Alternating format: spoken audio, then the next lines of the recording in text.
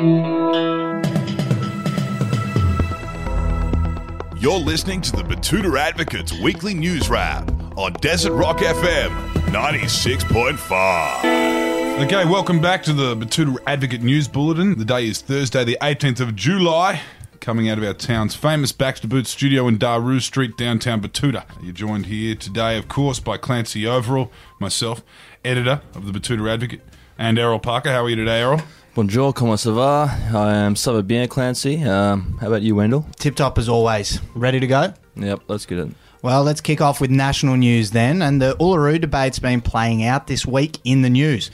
One of the big stories we broke on that issue was refugees won't respect our culture, says puffing talkback radio listener halfway up Uluru. It's always the talkback listeners, isn't it? Yes. It's interesting that this has become such a fierce debate, particularly when we talk about the Aboriginal people from the area and their claims to the sacred site and the religious, spiritual aspect of it. Doesn't sound like they'll be covered under these new Israel Folau laws, though, does it, Wendell? No, I don't think so. And it looks like the Today Show and Sunrise's favourite Indigenous in terrorism and ethnic affairs correspondent Pauline Hanson certainly isn't happy about the impending ban, is she? No, we wrote another one about Pauline during a live cross to the Today Show on Tuesday, I believe it was, and it was clear to us that every time Pauline said Ayers Rock instead of Uluru, her pupils did dilate. It almost looked like a youth music festival goer during the Carl Williams era. Well, we all live in hope that both Sunrise and the Today Show will hire some producers that aren't racist one day. We do live in hope. Heading offshore now, and we covered an Australian asserting her authority overseas by reminding the host country that their coffee sucks. It is definitely a trait of Australians overseas to kind of peacock a little bit about how they find the coffee quite shit in their host country. Yeah, I'll tell you what, there is one very popular place where Australians like to migrate to that has appalling coffee and always will, and that's London. You know, it is Europe's worst city. It's the most overrated city in the world. And I can't help but feel sorry for the people who live there.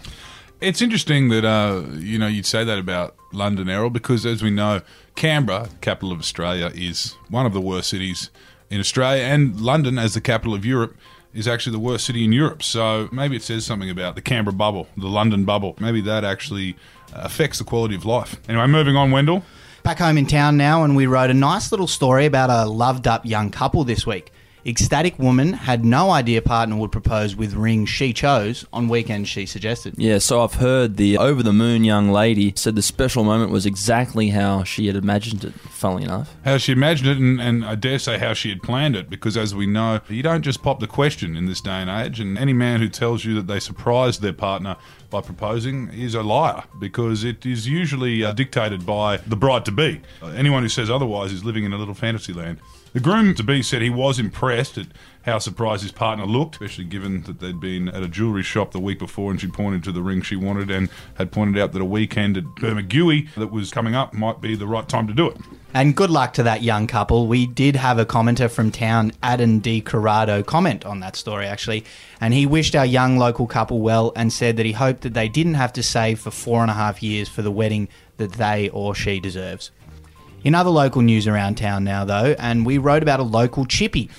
And that story was, I have a headache, says mate who drinks 1.25 litres of Coke every smoko. That poor bastard's pancreas would be blowing a lot of blue smoke. Yeah, I dare say that would be the case. And the young fella often asks if anyone has any Panadol because he's got a headache.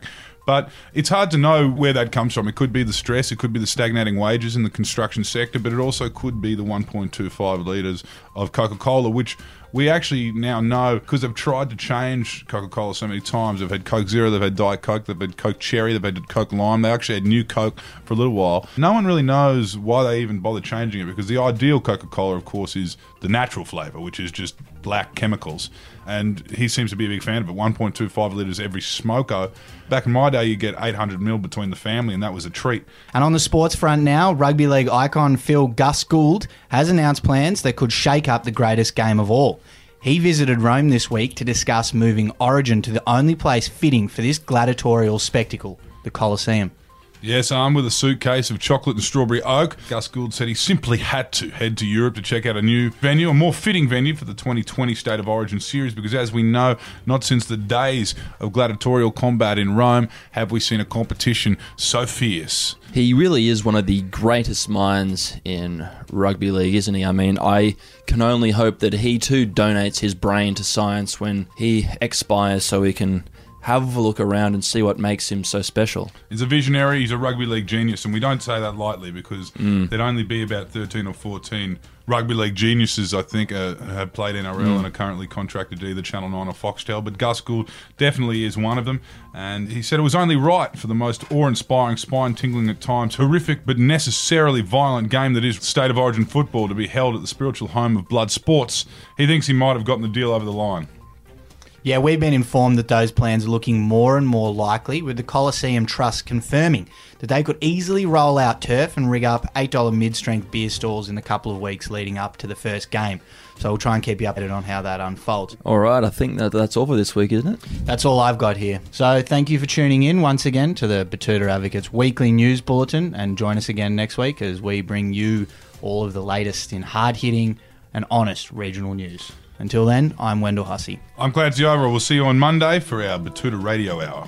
And I'm Errol Park. Stay out of the pokies and don't talk to the cops without a lawyer present, because they're out to destroy your life.